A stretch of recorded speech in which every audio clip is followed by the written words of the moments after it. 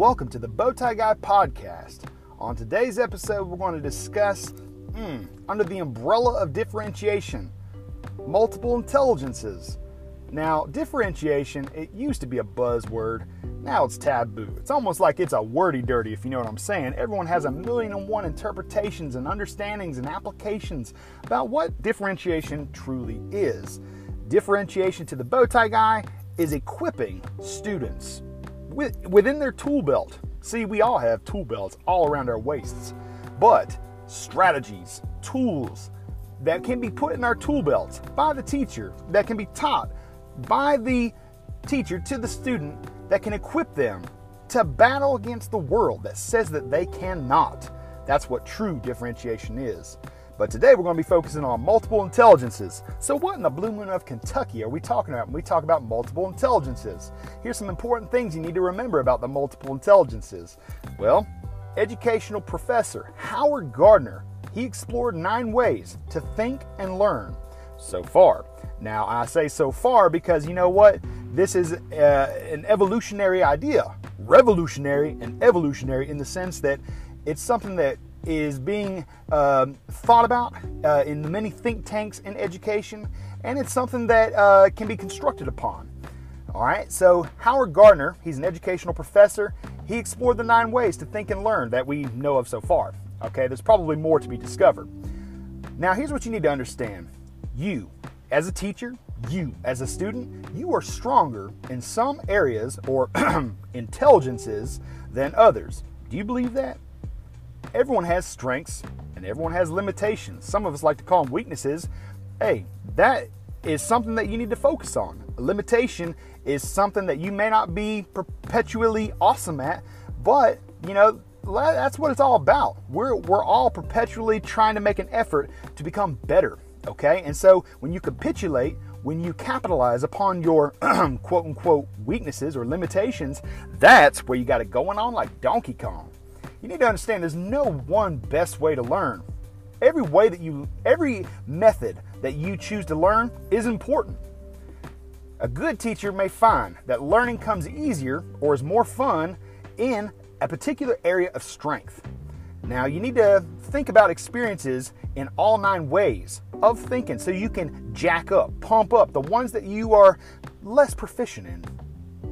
Many things that you do as a teacher or a student require you to use more than one intelligence to accomplish the task. Multiple intelligence aren't meant to label you. And here's the sad thing, when we're talking MBTI or personality tests or these cognitive ability tests, you have to be so careful in typecasting yourself. Because you know what? When you slap an alphabet soup label on someone, typically they'll try to fit in that mold, fit in that cookie cutter, instead of using it to capitulate upon their strengths and understand their weaknesses or limitations. Multiple intelligence were not meant to label. It's simply information that we can use that can inform a student's learning preference, that we can become more effective, more effectual educators. So how can you use multiple intelligences? You need to find information about your preferences that can help you make good choices as a teacher, as a student, when you're asked to decide how you'll learn something, or if a student is given a choice. And choice is a great word. When you're talking about differentiation, when you give a kid a menu, give them a platform, give them a stake, because we're all stakeholders, right? Give them a stake in their learning, baby, that's differentiation with a capital D. All right, so what are these multiple intelligences? Let's get rooty booty, fresh and fruity with it. Let's talk about what we've discovered so far. Okay, we all learn differently. That is something that we can accept. Now, verbal linguistic learners, they enjoy and they understand oral and written language. They prefer to communicate with others through speaking and writing. They often like to read. They learn best through language. That is speaking, listening, reading, telling, discussing, and writing. That's having a think tank. You know what? Conversation in the classroom is a good thing because when you're articulating the language of the standard, baby, that's lots of fun, if you know what I'm saying. LOTS, ... Now, let's talk about the logical mathematical learners. Those are your logicians. Those are your mathematicians. They're mathletic, if you will. They love numbers of all sorts. That's how they think. They think in numbers and math, naturally, but also numbers associated with science, social studies, and language arts. They're thinking in charts and graphs and infographics to help them conceptualize and understand and chew and masticate the world all around them so it can become more understandable for them. Now, visual and spatial learners make mental pictures and images to help themselves learn and remember. These kinds of learners learn best when material is represented visually in non-linguistic representations such as graphic organizers, pictures, diagrams, webs, thinking maps, etc. You know what? You've heard that old song, I like to move it, move it. Yeah, so the bodily kinesthetic learners, they need to be moving because they're not the sit and get kind of kid, if you know what I'm saying. They like to express themselves and their ideas through movement. And by thinking about that, think about the application of vocabulary. Think about the application of Go Noodle. Getting kids to move. It is research-based that if kids can get up and move it, then they will be more prone to enjoy, to be a stakeholder in their learning. Now, I love music. Music is a huge part of my life. I think in rhythm. I don't dance with any sort of rhythm, though. Musical learners, they respond to pitch, rhythm, and tone. They can easily see, you see right there, see and identify patterns. Now, you might think that they're interconnected, music and your logical mathematical learners, because you know what? If you think about the world around us, some people identify patterns and it helps them perceive and have a perception of the world around them. Okay? So the musical learners have a heightened listening ability. They have a hyperacuity to sound. They may enjoy singing, rapping, or playing an instrument. They may or may not have any musical skill set, but they do respond strongly to music. They learn best when the learning is linked to their sense of patterning, dancing, rhythm, and music. Now, you need to understand that sometimes there's people. What am I talking about? Interpersonal learners are people. They're often good at motivating others, organizing, and communicating.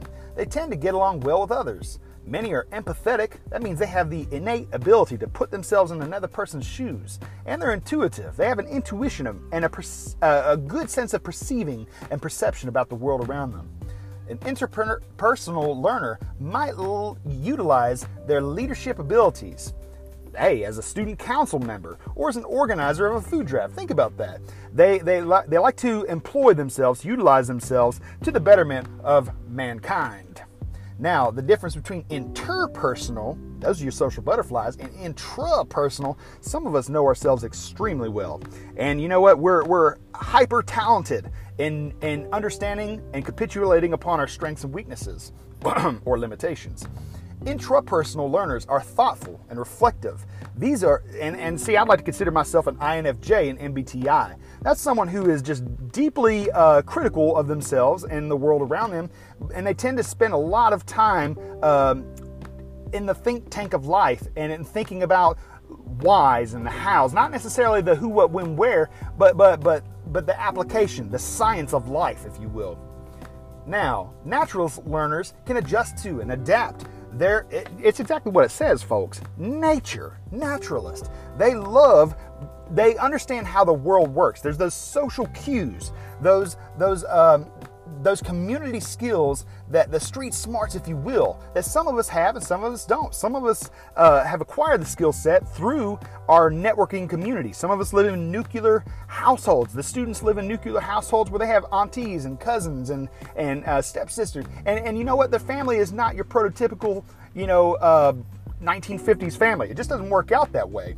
And they're street smart. So they need to they're actually incredibly intelligent in understanding how systems work. They're really good rule followers because they can identify rules as they're being set, and especially with nonverbal cues. Now, last but not least, let's talk about the existential learners. Now, these are your deep thinkers. They have the ability to contemplate big ideas. They're analytical. They have an explicit concern with the spiritual or the personnel around them. Now, this wraps up one part of differentiation, as I see it, the multiple intelligences. And you need to try it before you buy it, baby. Practice what you preach. Howard Gardner had it going on. We'll see you in the next episode. Goodbye.